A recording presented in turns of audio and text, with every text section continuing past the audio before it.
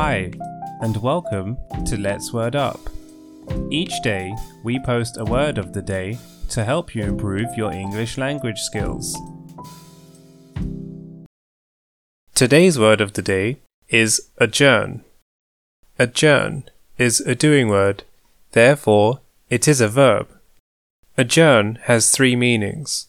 Firstly, it is to stop a meeting, legal case, or game with the intention of resuming it later. Secondly, it is to go somewhere for rest or refreshment. Lastly, it is to put off or postpone a resolution or legal sentence.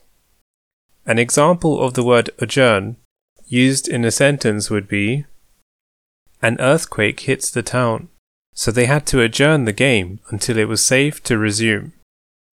Let's adjourn to the town centre for some lunch. Or, she agreed to adjourn the sentence so that the new evidence could be investigated. Synonyms include withdraw, retire, decamp, suspend, postpone. Antonyms include assemble, continue, resume, persist, hang. Thank you for listening. We hope that you found it helpful and interesting. Until next time.